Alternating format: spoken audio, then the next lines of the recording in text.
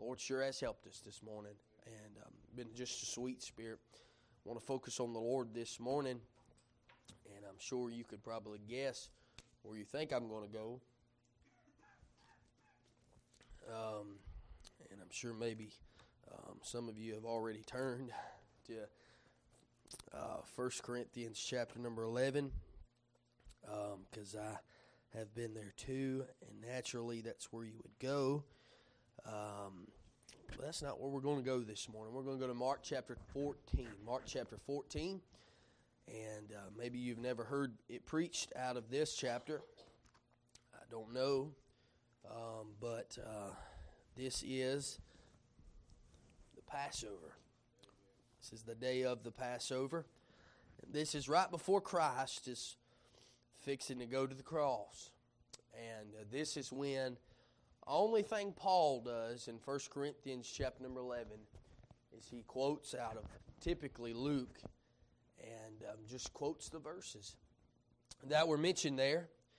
And so I think it's Christmas morning, and it's a beautiful Christmas morning. But I think for sure that being here on this day and representing what Christ did for us would be the best thing we could do this morning. And that's what the representation is. He said, "This do as oft as you drink it in remembrance of me." Do it in remembrance of Him. It's not a memorial, okay? A memorial is for somebody who's dead. It's not a memorial, but it is a remembrance of that. It's made a change in our life. It's remarked our life by something. And so Mark chapter number 14, you don't have to stand. We're going to read quite a few verses from verse 12 to verse number 26 and try to get what the Lord has for us this morning. Amen? Amen.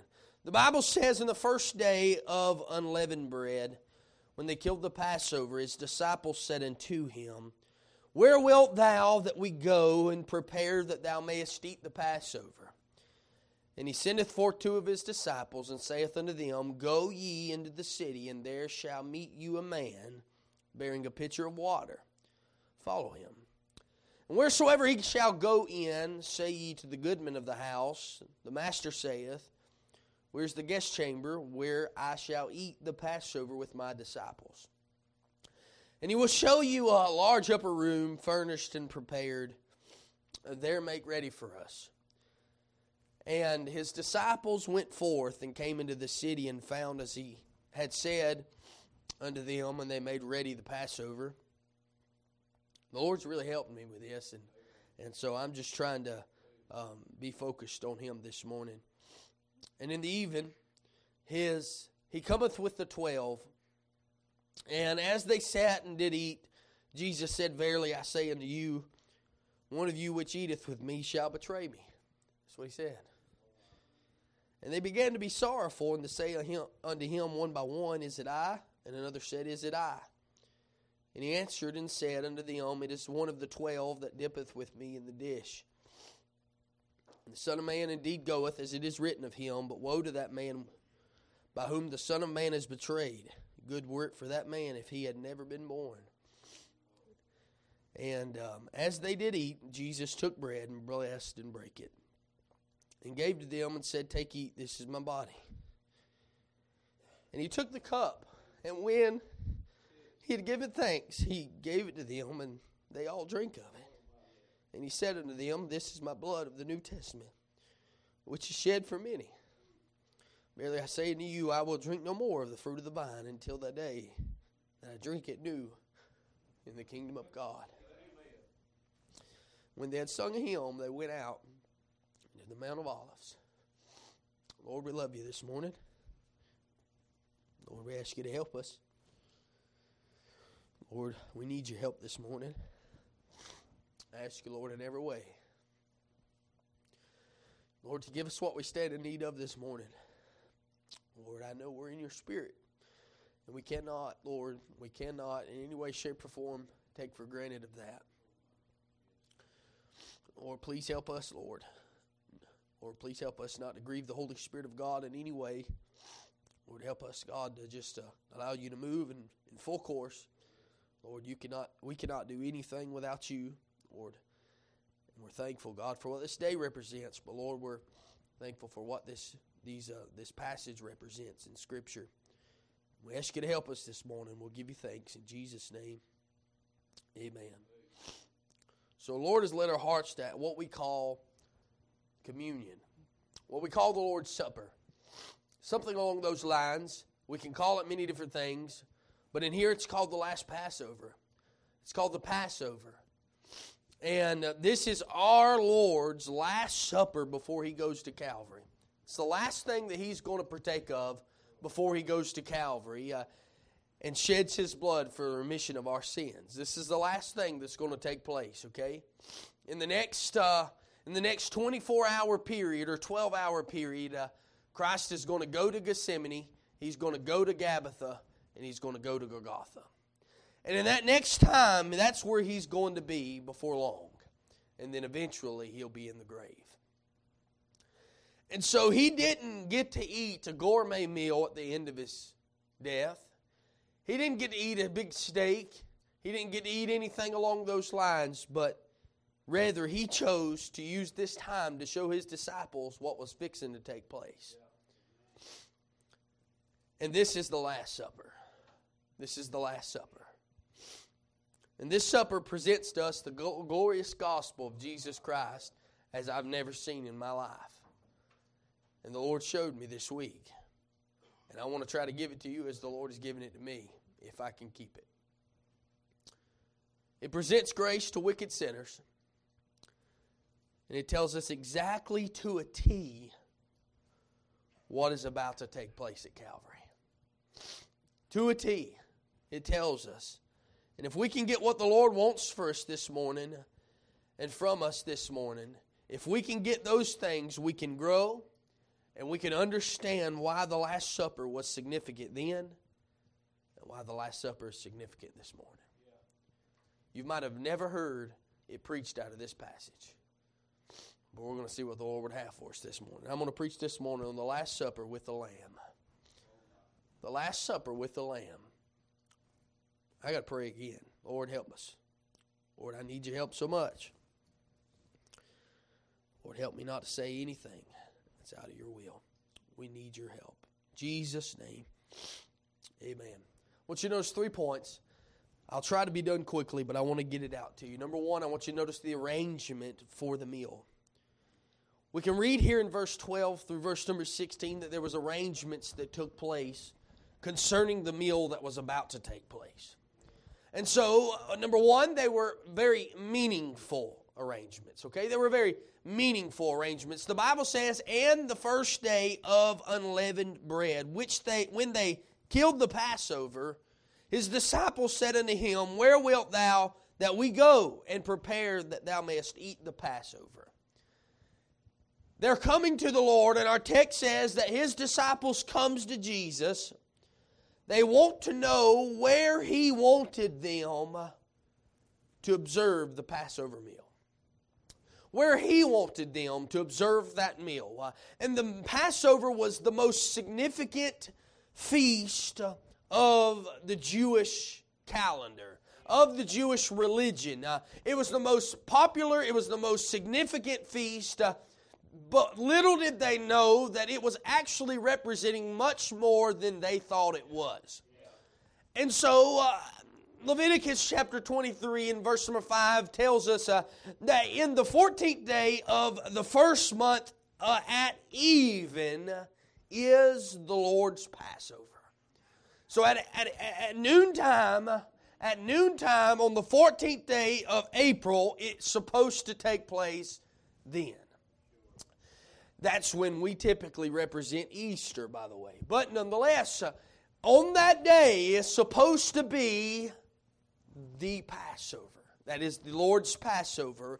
And so the first month, the first month of their calendar, of course, the Jewish calendar, was what we know as April today. And the Passover was a feast that was designated to commemorate the night that God come through and passed over Israel in Exodus chapter number 12, and he passed through Israel when the death angel was coming through and he was destroying the firstborn of Egypt. And during the last 10 plagues that God was giving Israel, this was the last plague. And God gave them this plague, and He said, if you have not done the Passover and you have not swept through, when I come through, I will pass over you if the blood is on the door. But if it be not on the door, you will die. So the Passover was also called, as we see, the Feast of Unleavened Bread. It was called the Feast of the Unleavened Bread, and because no yeast or no leavened bread was to be used or even kept in the house during the days of the Feast of the Passovers. So the layout for the Passover are found in Exodus chapter 12, in which I would like to read this morning to you, if we very much could. And I'm trying to get exactly what the Lord has for me. Y'all pray. Exodus chapter number 12, the Bible tells us very clearly of the layout of this, of the layout and how Christ wanted it even in the Old Testament. And it says in verse number 1, it says, And the Lord spake unto Moses and Aaron in the land of Egypt, saying, This month shall be unto you the beginning of months. You see, that's telling us that's the beginning of the year. And it shall be the first month of the year to you. It tells us that very clearly. Speaking unto all the congregation of Israel, saying, In the 10th day of this month, they shall take to them every man, notice this, a lamb. Every man a lamb, according to the house of their fathers, a lamb for an house. And if the household be too little for the lamb, let him and his neighbor next unto his house take it according to the number of the souls. Every man, according to his eating, shall make your count for the lamb. Your lamb shall be without blemish, a male of the first year. Ye shall take it out from the sheep or from the goats, and ye shall keep it unto the 14th day of the same month, and the whole assembly of the congregation of Israel shall kill it in the evening. And they shall take of the blood and strike it upon the two posts and on the upper post of the house wherein they shall eat. They shall eat the flesh in the night, roast with fire and unleavened bread, and with bitter herbs they shall eat it.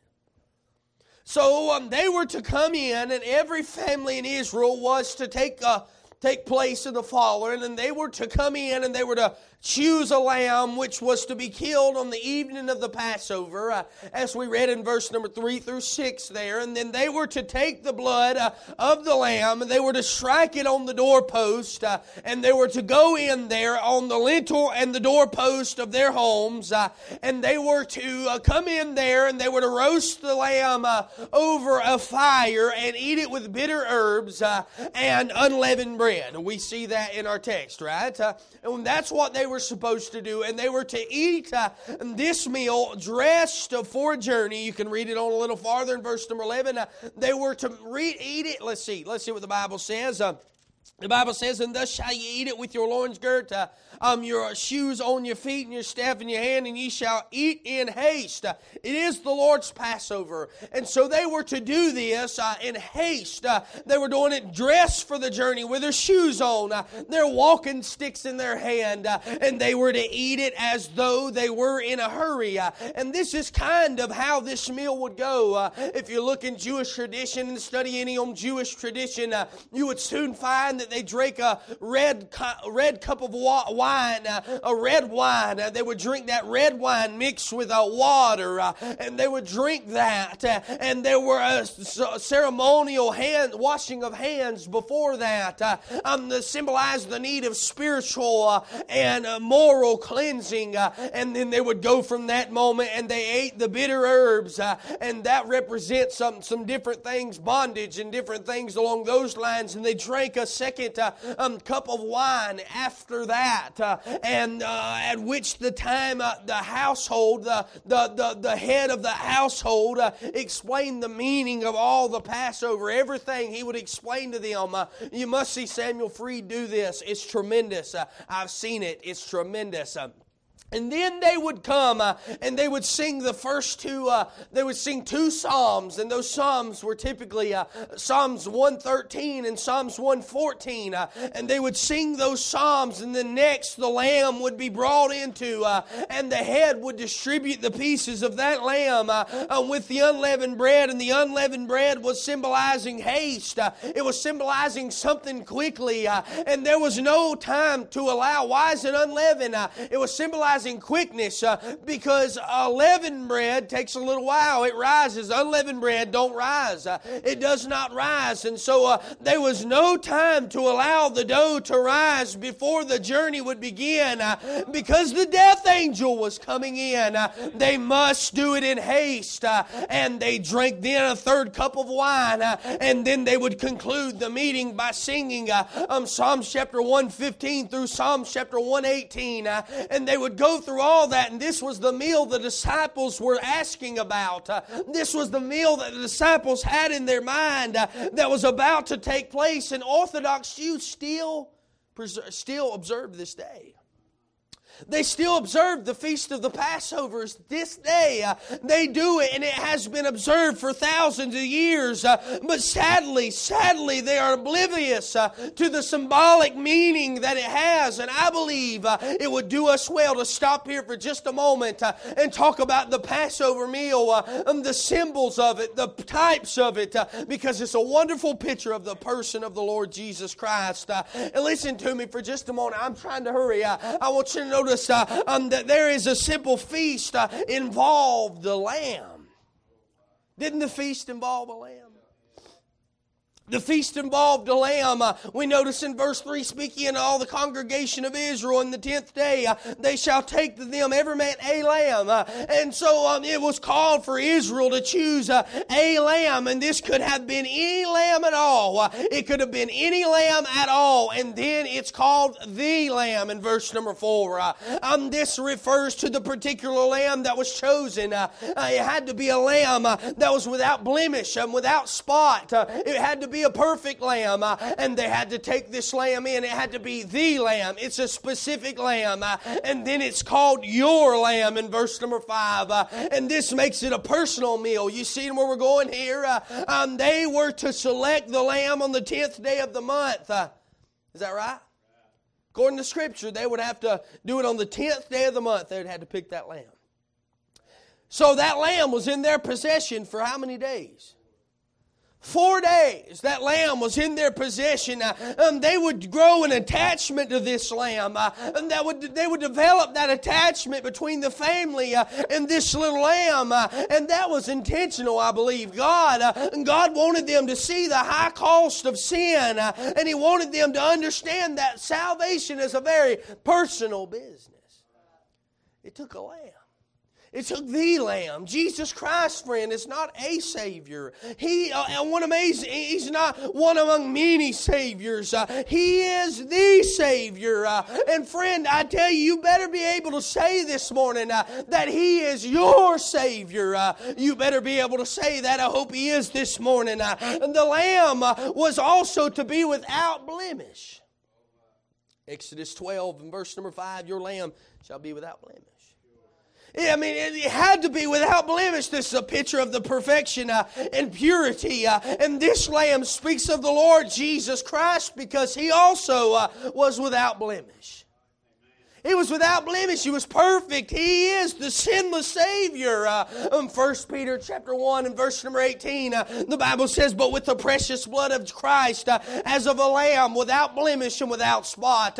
He was perfect all the way there. And then we can read that the lamb was to be slain, and his blood was to be applied to the doorpost of the house. And the family was to gather inside the house and eat the meal.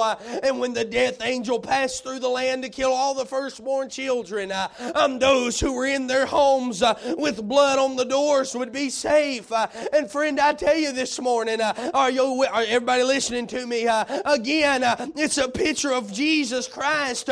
When it comes to reality, the only safe place that anyone has against the almighty wrath of God is in the blood. That's the only safe place. Friend, when one gets saved, you must come to Jesus Jesus by faith. And when you do, His blood cleanses every sin away. Hallelujah. It cleanses and washes every sin away. And His blood is the only shield against the wrath and the judgment of God. Romans 5 and verse 9, the Bible says, much more then, being now justified by His blood, we shall be saved from wrath through Him. It is the blood that will save me. It's only the blood that will cover me from the wrath of the Almighty God. Because when He sees the blood, He'll pass over me. The lamb had to be roasted with fire. And fire is a picture of judgment in Scripture, and we understand that. It reminded Israel that the judgment of God was impending them, and it was being poured out on sinful Egypt. And the only thing that prevented Israel from being judged, along with Egypt, was the blood of the Lamb who had died to save them. That's the only way. That's the only way. And friend, I tell you, the Lamb had been judged in their place, and God accepted that. And this pictures the Lord Jesus Christ as well. Friend, He was judged in our place for the redeemed saints of God. He was judged in my place. The Bible tells us very, very clearly that He who knew no sin became sin for us, so that we might be made the righteousness of God in Him. Friend, the lamb had to be eaten. The lamb had to be eaten there, and it did not go. It did not go good. It did no good to simply just kill the lamb. It did no good to do anything like that. But the lamb had to be eaten. The lamb had to be received by an individual. And I'm telling you, friend, that's the gospel. That's the gospel. I'm telling you this morning, the same is true with Jesus.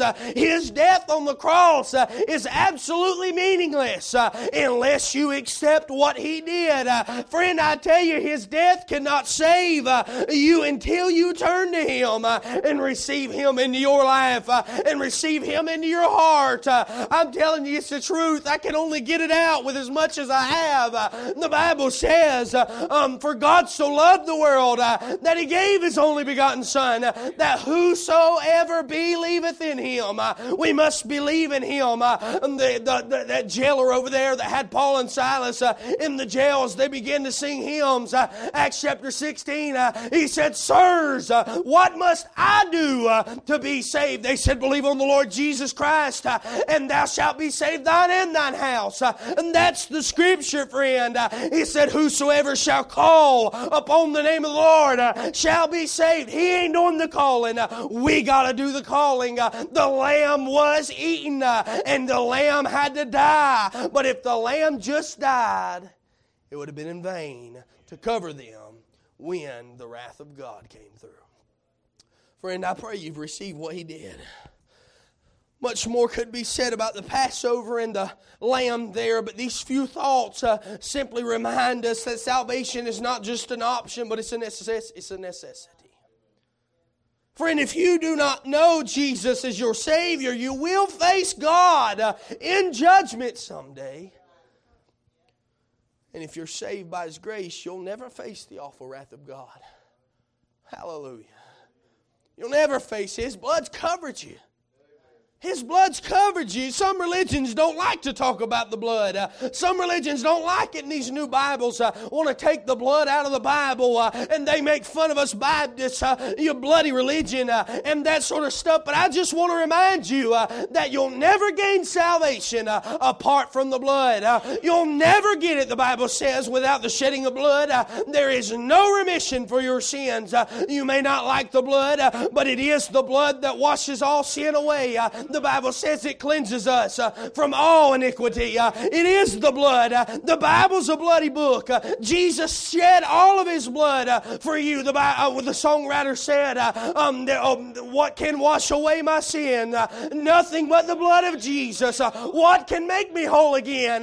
Nothing but the blood of Jesus. Oh, precious is the soul that makes it white as snow. Friend, it is the blood.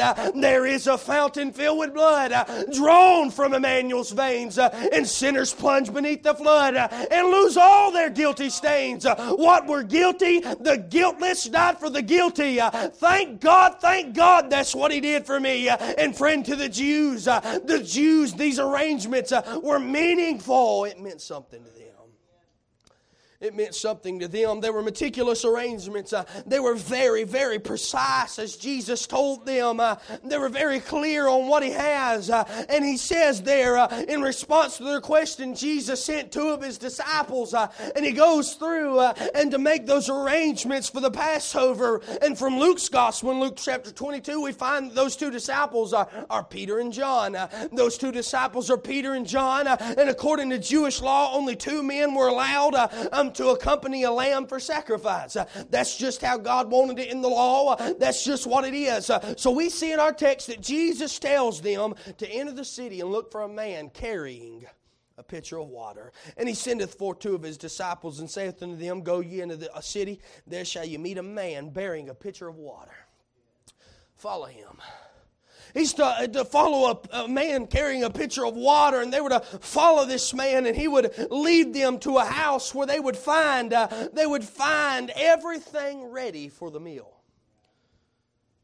And wheresoever he shall go in, say ye to the goodman of the house, the master saith, Where's the guest chamber where I shall eat the Passover with my disciples? And he will show you a large upper room, furnished and prepared. There make ready for us. And his disciples went forth and came into the city and found as he had said unto them, and they were ready to the Passover. So they were ready to follow. They were ready to follow. They were ready to go. A little odd, but Jesus had reasons for what He did. You know, I'm just going to give you this little tidbit. It's not my notes. I don't know if this is exactly true, but I'm just going to give you this little tidbit. I believe the reason that Jesus did not tell them, Jesus could have told the address, don't you believe? He told them what street to turn down. He could have told them He's better than any GPS we got. But I'm telling you, He could have told them the exact address of the place. But I believe the reason He didn't is because Judas was in the midst. Just a thought. Can't say it's true. Just a thought. But Judas is already. This shows the omniscience of God, right? It shows that He knows, right? Here He is. He's telling them there's going to be a man with carrying of water. There's going to be a guest chamber. There's going to be the goodman of the house is going to be there. And there's going to be a large upper room, and He's going to show you that large upper room. And that upper room is going to be prepared. See what I'm saying? He knows. He knew that Judas has already went there in verse number 10 and verse number 11. Judas Iscariot, one of the 12, went into the chief priest to betray him unto them. And when they had heard it, they were glad and promised to give him money, and he sought how he might conveniently betray him. Judas is seeking how he's going to betray him. And if Judas knew that they were going to the upper room, he would have never been able to give Judas another chance. Now you think about this. We'll get to it in a minute. That shows the mercy of God, friend. He would have never been able to give Judas another chance. But later on, you'll find He gives Judas another chance. That's the grace of God, friend. But He would have never been able to give Judas. It didn't mean that Jesus wasn't going to go to the cross. Understand that. Judas had already betrayed Him. But nothing under this world besides the sin of blasphemy of the Holy Ghost cannot be forgiven. Jesus sold Judas. Judas sold Jesus,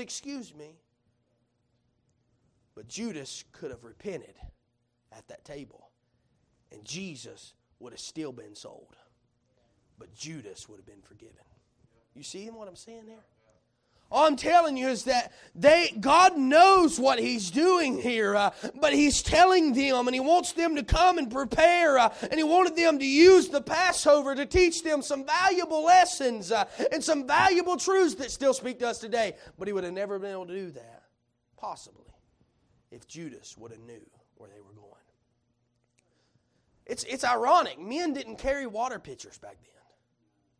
Just letting you know, women did that. But there's a man carrying a water pitcher. And Peter and John are going to go get him. They're going to go follow him and use those instructions to get the arrangements finished.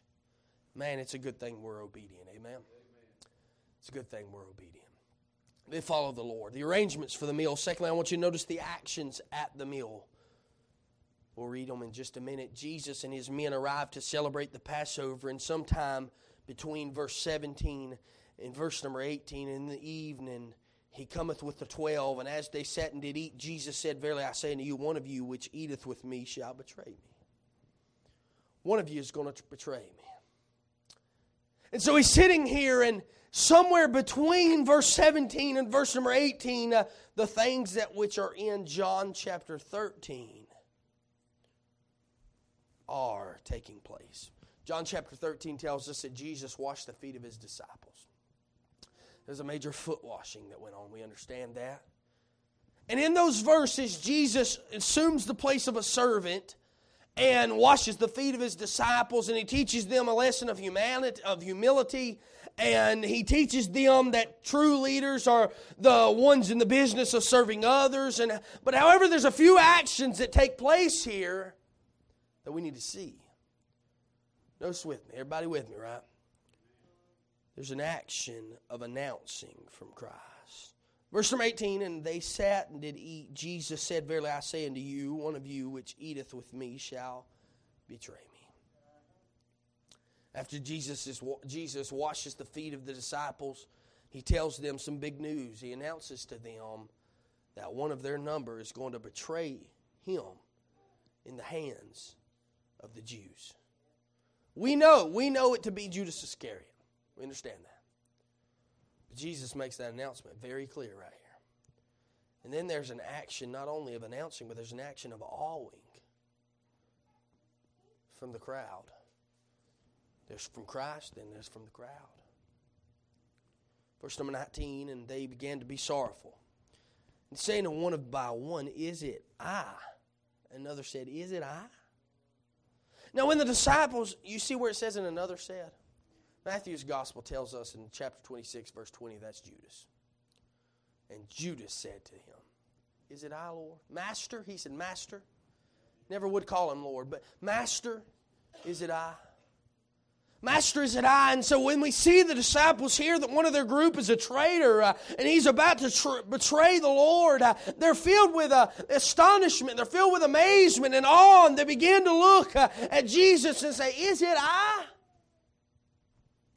And even Judas, knowing exactly what he was about to do, said, Master, is it I? Then there's an action not only of announcement and awing, but there's an action of appeal from the crowd. Now notice this. And he answered and said unto them, It is one of the 12 that dippeth with me in the dish. Son of Man indeed goeth, as it is written of him. But woe to that man by whom the Son of Man is betrayed. Good word for him, for that man, if he had never been born. Some harsh scripture, friend. Just listen to me for a minute. I'm trying to hurry. This is really an act of mercy, friend. It's an act of mercy. Jesus uses this opportunity to try and reach Judas one more time. In John chapter 13, we're told that Jesus identified the traitor to John by giving Judas the sop. Understand that. John chapter 13, John's the only one that tells us that. As John was laying on his breast, on the bosom of the Lord, as he was laying there, he said, The one I give this sop, that's the one that's going to betray me. Only John knew that. It's amazing. But if you'll study, you'll find the sop was a piece of bread which was dipped into a fruit mixture. What we know kind of commonly of jam, jelly, whatever. And to be handed the sop by one's host at a meal was the ultimate form of respect and love. It was the ultimate form of respect and the form of love. And get this picture in your mind. Just get it in your mind. A lot of what we believe about the Last Supper has been taught by a famous painter. Remember that painting we used to have? they'd sit there, and on that table, there's a big long table, and all of them are spread out there in chairs. But I tell you, that was not how they observed the Passover. Look in Jewish culture. That was not how they observed the Passover. That picture is dead wrong, and it caused much confusion, really.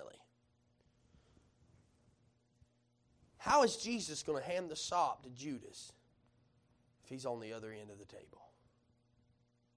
Just think about it. Nonetheless, from what I have read, they would recline on pillows around the low table, and typically they would lay down with their heads near the table and their left hand under their face, with their right hand reaching on the table. You can fit a lot of people in a small table, by the way, that way. Because they're laying tight to each other. And their left hand would go and cradle their head, and their right hand would be used to eat. And one writer said it this way: it's interesting to notice that while John could have leaned back and rested on the Lord, Jesus could have leaned back and rested his head on Judas.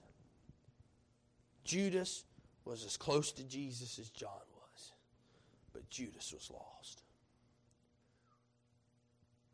Judas was just as close to John was. That's the only way he could have given him that. Because think about it. Only John knew. Everybody catching that, right? Only John knew. And Jesus, he had to be close to Jesus, and he had to be close to John. It's really mercy, friend. Jesus issues a call to Judas to turn from his wicked plan, and Judas is given a chance to repent of his sins.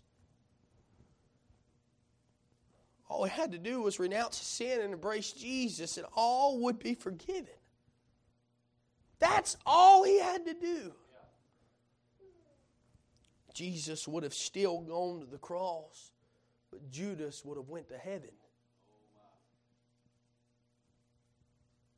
Judas could have been saved. Think about it. Judas refused, and he let his plan carry out. And when he did, he condemned his own soul to hell. You know the times where it feels like the preacher, man, that preacher's just talking about me. Remember those times? That preacher's only talking about me. I mean, there's been many people leave here mad at me. The preacher's just talking about me. I'm not. I'm telling you the truth. I'm lost. I was lost. Now I'm found. Simple. It's not that I'm just talking about you. I'm just telling you this morning that we have in Scripture, Jesus called Judas out. Clear. And he literally, Jesus was just talking about Judas. You agree with that? And Judas never come up to him and said, man, you were just talking about me. But Judas rejected him.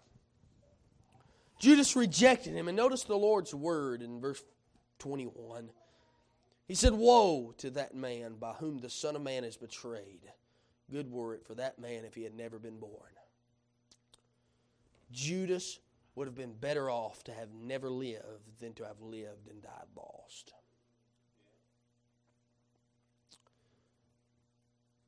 The same is true for every person who draws breath in this world and live this life without Christ and die lost. Jesus said you'd be far better to never know me, never know anything about me, than to know a lot about me and die. I'm telling you, Jesus, to live without Jesus is a terrible thing, but to die without Jesus is a tragedy greater than the mind can comprehend. On the other side of the door of death, hell is waiting. dying for the lost soul. And to die without Jesus means the eternal loss of the soul in the fires of hell. It's true. That's tragedy enough, but hell is a horrible place of suffering. It's a place of torment. It's real fire. And hell is a place you do not want to go. Jesus literally reached out to Judas to stop him from going to hell. Imagine how he felt. Imagine that. Imagine how he felt today. Today he has done, you understand, that Jesus had not yet died. But today, Jesus has done everything He needs and you need to prevent you from going to hell. And He died on the cross to pay for your sin. He rose from the dead to grant us eternal life. He gave us His Word to tell about the gospel. He sent His Spirit to convict us of our sins and to draw us to Him. And the only thing that can keep a man, a person, a woman from being saved is that person. The Spirit must draw. I'm a whosoever will, but I'm not a whensoever will. You might not like that, but it's the truth. I'm a whosoever will, but I'm not a whensoever will. Meaning, whosoever can get saved, but whensoever, the Holy Spirit has to draw a man. It's Scripture. John 6:44. The Holy Spirit has to draw a man to come to repentance. No man can get to the Father unless the Spirit of God draw him. Is that not correct? King James Bible. No, I'm not anything that you want to call me, but I'm telling you this morning, the Spirit of God has to draw a man. You can say, Lord, forgive me, Lord, forgive me, Lord, forgive me, Lord, forgive me, over and over and over again. Lord, save me, Lord, save me. The Spirit of God has to draw that man. It's the truth. Because if not, I'd get saved for you. It takes the Spirit of God to get saved. And when He does, you must repent of your sins. Turn from your wicked ways. You must call on Jesus by faith for salvation. And you must come to Him. Don't be like Judas. Don't be like Judas. There's the aspects in the meal. I'm done.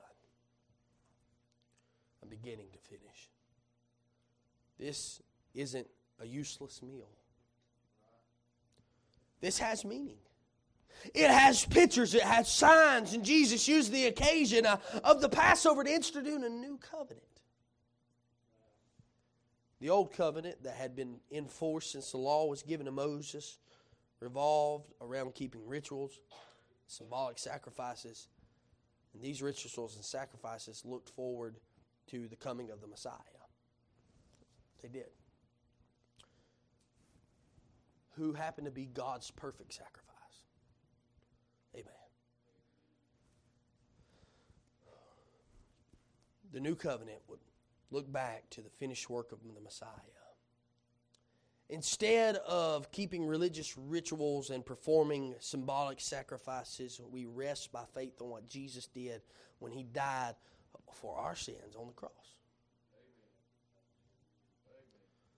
He was buried, and He rose again the third day. And in these verses, I believe Jesus teaches His men and the rest of us that He teaches what the new covenant is all about. He wants us to learn the truth that salvation does not come through religious rituals. It does not come through demeaning sacrifices. It does not come through any of that. It does not come from keeping the law. It does not come from coming to church. But salvation comes by receiving what Jesus did for you on Calvary. Amen. Ephesians chapter 2. The Bible says, for by grace are you saved, through faith. It's the gift of God, not of works, lest any man should boast. It is that. And look what the Lord does. He gives the picturing aspect. Verse number 22, the Bible says, and as they did eat, Jesus took bread and blessed and brake it and gave to them and said, take, eat, this is my body. He took the cup, and when He had given thanks, He gave it to them, and they all drank of it. And He said unto them, this is my blood of the New Testament, which is shed for many. That word many right there hits me hard, because I know it was shed for everyone in this room. There are times when words just aren't enough. You agree with that? There's just times when words just aren't enough and you just can't help it. The words just aren't going to be enough. And here at the Passover feast, Jesus combines words and symbols and pictures to communicate to His disciples the truth. And the picture Jesus painted that day are powerful. And they continue to speak to us today. I want to look at those for just a second. The meal progressed. Understand? The meal progressed. The head of the family, in this case was Jesus, would explain what each portion of the feast represented. And so that's what he do. So he goes through and he says, this is my body, the bread. The bread represents His body. He said, and as they did eat, Jesus took bread and blessed, break it, gave to them and said, take, eat, this is my body. So when he came time to serve the bread, Jesus broke it and passed it around to the men at the table. Jewish traditions said this is what they're supposed to say. Jewish tradition said that they're supposed to say, praised be thou, O Lord, sovereign of the world, who causes bread to come forth from the earth. That's what they should have said. And that was traditional Jewish statement. That was just what, and as the bread was taken up, that's the traditional Jewish statement on a Passover. But on this day, Jesus said something different. He's making a new covenant, is what I'm saying. New promise. And Jesus says, take, eat. This is my body. Jesus equated, He put together the unleavened bread with His body. Think about it.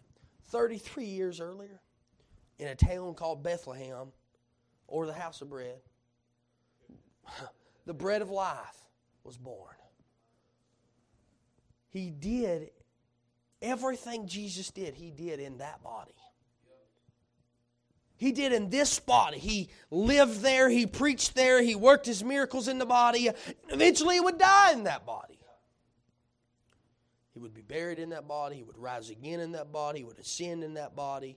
And He would come again in that body. You see what I'm saying? And when we see Him in heaven, we'll see Him in that body.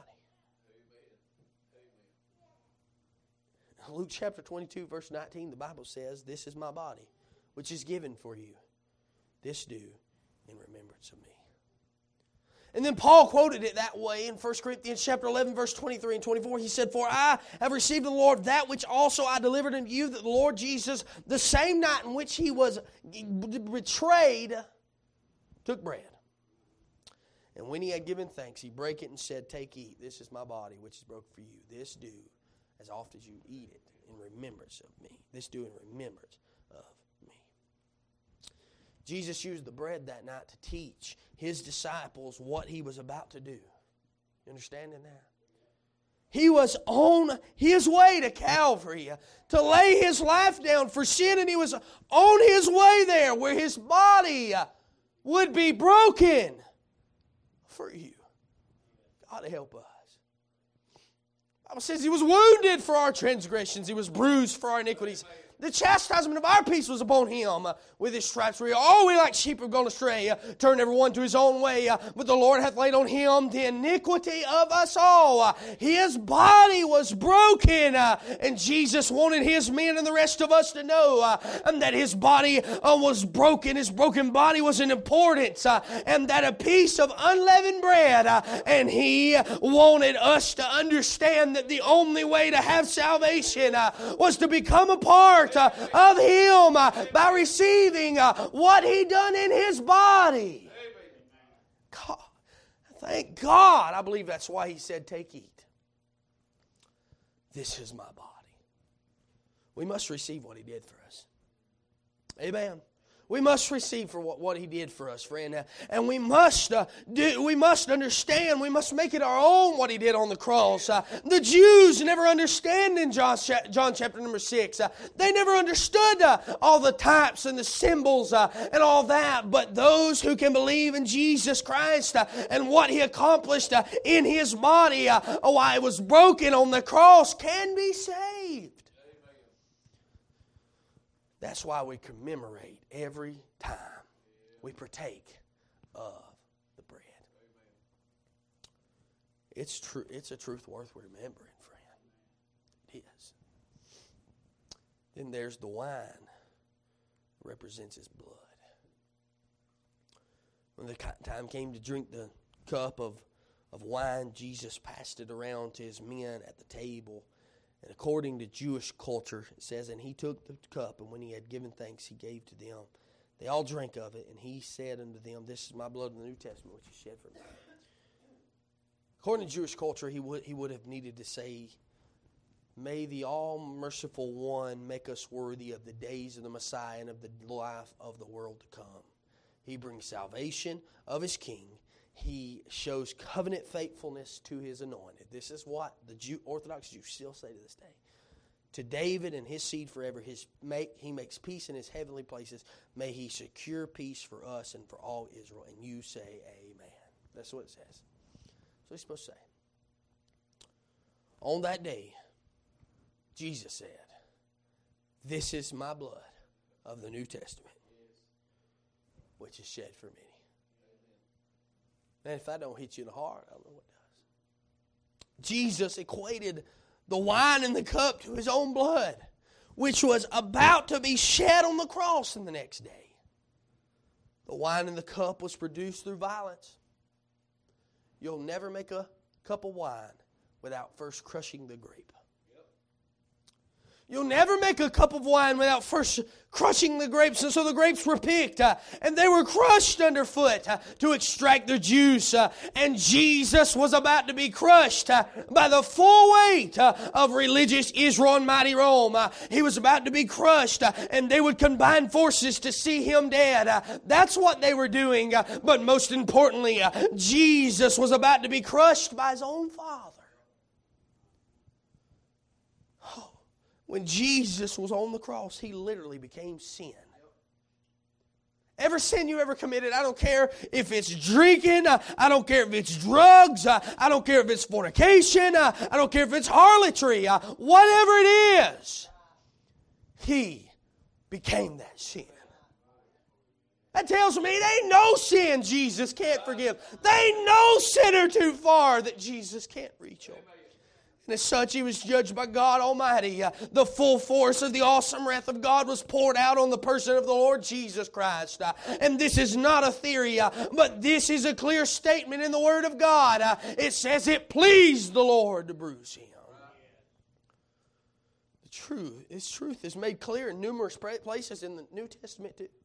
The New Testament tells us very clearly in different parts of Scripture. The Bible says in Romans chapter 4 and verse number 25, who was delivered for our offenses and was raised again for our justification, just as if I had not sinned. He was raised again for that. Romans chapter 5 verse 8, but God commendeth His love toward us, in that while we were yet sinners, Christ died for us. 1 Corinthians 15:3, the Bible says, for I have delivered unto you first of all that which I have also received, how that Christ Jesus died for our sins according to the Scriptures. 2 Corinthians 5 and verse 21, the Bible says, for He hath made Him to be sin for us who knew no sin, that we might be made the righteousness of God in Him. Ephesians chapter 5 and verse number 2, the Bible says, and walk in love as Christ also has loved us and hath given Himself for an offering and a sacrifice for a sweet smelling savor to God. That's what it was, friend. 1 Peter chapter 3 and verse number 18, the Bible says, for Christ also has once suffered for sins, the just for the unjust, that He might bring us to God, being put to death in the flesh, but quickened in the Spirit. When Jesus was crushed on the cross of Calvary, His precious blood was shed, and when the blood was shed, God was satisfied. Now, all who believe in Jesus for salvation have their sins washed away by the blood of the Lamb. Friend, they are instantly brought into a new relationship in Jesus Christ. And Jesus is saying what those sacrifices and what those rituals cannot do. If you'll trust in my body and you'll trust in my blood, I can do it. I can bring you back to a true relationship to God. And this is what we commemorate every time we partake of this cup and partake of this bread, every time the cup reminds us that Jesus took our place on the cross of Calvary. It reminds us that we have been made right with God through His blood. And it reminds us that our sins have been forever washed away. Hallelujah. When we take communion, the bread and the cup come your way. If you're saved and fellowship with the Lord, you ought to be joyous. Joyous. Remember what the Lord Jesus did for you. When He came into this world to die for your sins on the cross. Friend, let the Lord's Supper be a time of profound worship. It becomes too complacent and too comfortable. And as you meditate, think about how He loved us while we were sinners. Friend, I'm telling you, it was surely a picturing aspect as He gave them there. It's a promising aspect. I'm about done, I promise. I know I preached a lot longer, but I'm not sorry. Verily I say unto you, I will drink no more of the fruit of the vine until that day that I drink it new in the kingdom of God.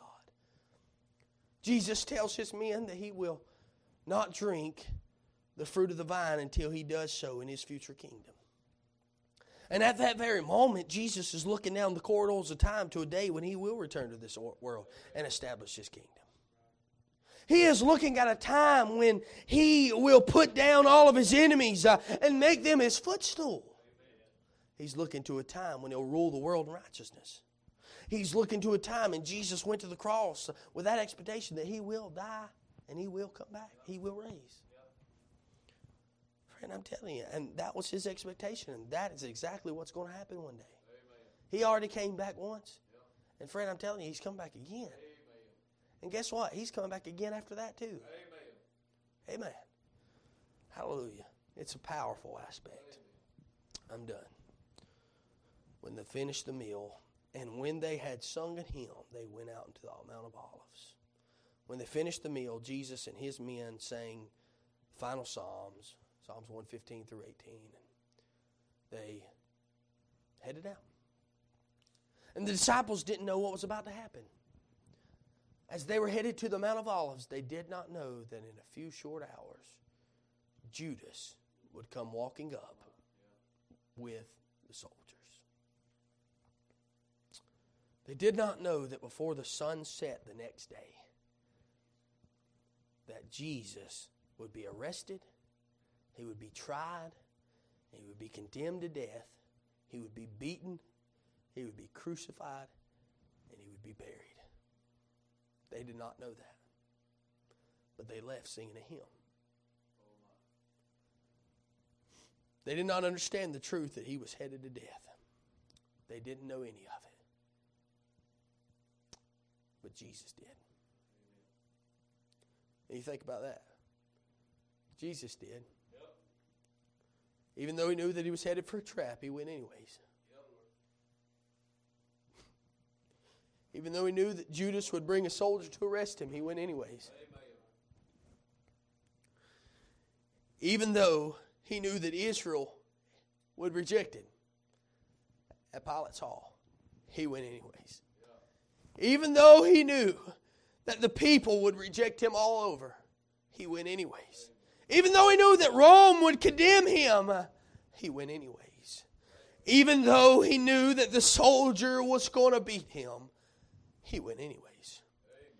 Even though He knew that He would be nailed with 3 nails to the rugged cross in shame and agony, He went anyways.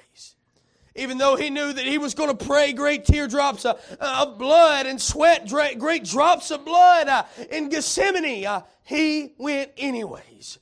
Even though He knew He would have to fight hell by the acre in Gethsemane, He went anyways.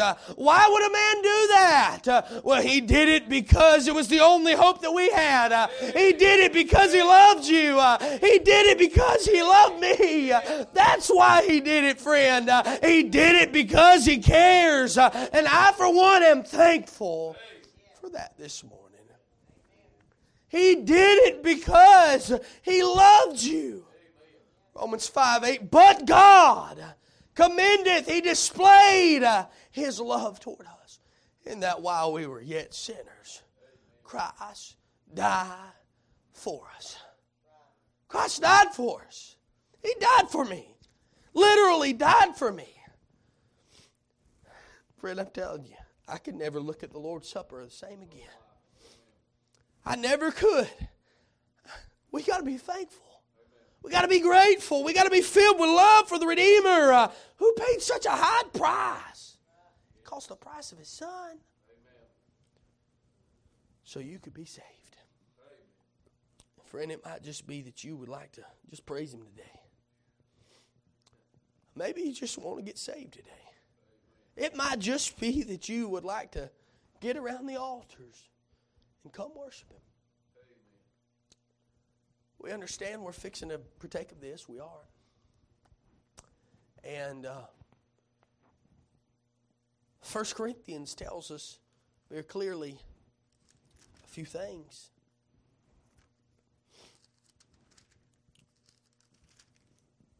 Can I get you to play?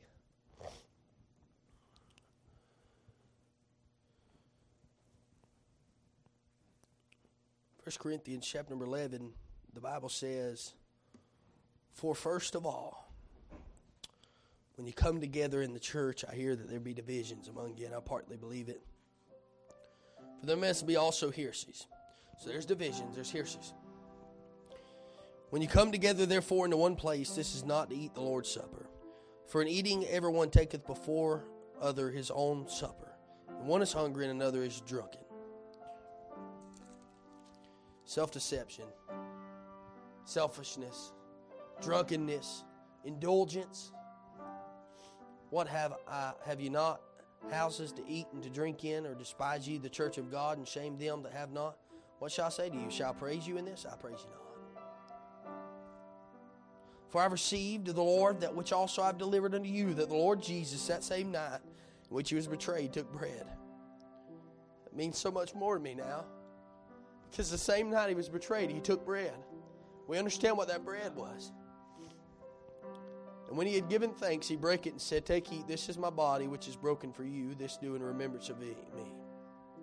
After the same manner also He took the cup when He had supped, saying, This cup is the New Testament in my blood. This do ye as often as you drink it in remembrance of me. For as often as you eat this bread and drink this cup, you do show the Lord's death till He come. Wherefore whosoever shall eat this bread and drink this cup of the Lord unworthily shall be guilty of the body of the Lord Jesus and blood of the Lord. Let a man examine himself, so let him eat of that bread, drink of that cup. For he that eateth and drinketh unworthily, eateth and drinketh damnation to himself, not discerning the Lord's body. This cause many are weak and sickly among you, and many sleep, they're dead. For if we would judge ourselves, we would not be judged. When we are judged, we are chastened of the Lord, that we should not be condemned with the world. Wherefore, my brethren, when you come together to eat, tarry one for another. If any man hungry, let him eat at home, that ye come not together into condemnation. The rest will I set in order. He tells us very clearly there's some sins in the church of Corinth. And those were the sins that would be taken unworthily. According to this, you got the sin there of division, you got the sin of heresy, you got the sin of self-deception, selfishness, indulgence, you got the sin of drunkenness, you got the sin of neglecting of the poor, you got the sin of irrelevance, carelessness in the church. You got all those. But the bottom line is this: it would appear that having sin in one's heart and life is what is meant by partaking of this unworthily.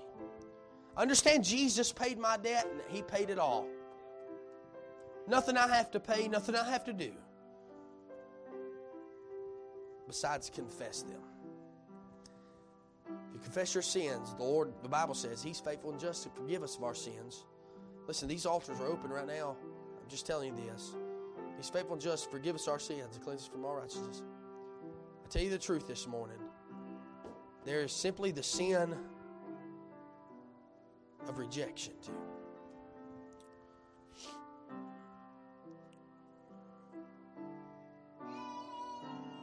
How can anyone be counted worthy? Since our only worthiness can be found in the Lord Jesus Christ, it is only when we are counted worthy by Him that we are found worthy to partake of the Lord's Supper. It's in His eyes, friend.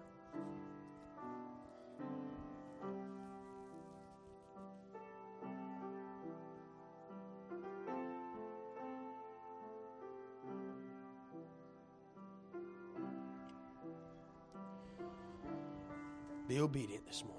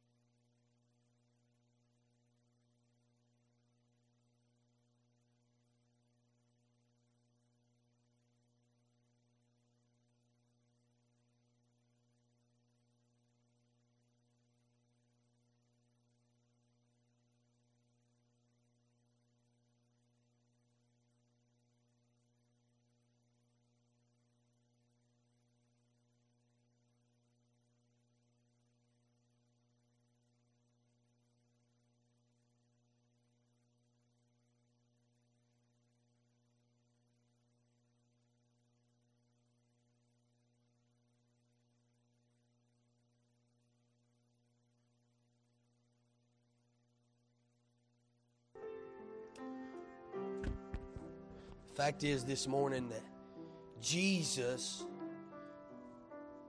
will do the changing. Jesus does the work in a man. Jesus does the work in a woman. Oftentimes we want to look at things and we want to say, Lord, I can't do this. Because of whatever reason it may be. That's because we're trusting too much in ourselves. He's the one all along that does the work. Salvation, He's the one that changes. We'll never be able to take the scars of my old life off of me. I'll never be able to take the scars of my old life off of me. Never will I ever be able to take the scars of my old life. But friend, I'm telling you, that's not what He does. He doesn't take scars away. He just takes the guilt of those scars away. That's how He works. There's nothing like Jesus. I don't want you to ever miss out on what He could do in your life. I don't want anybody in this church to miss out on what He could do in your life. Being a Christian don't mean I'm perfect. It just means I try. Lord, we love You.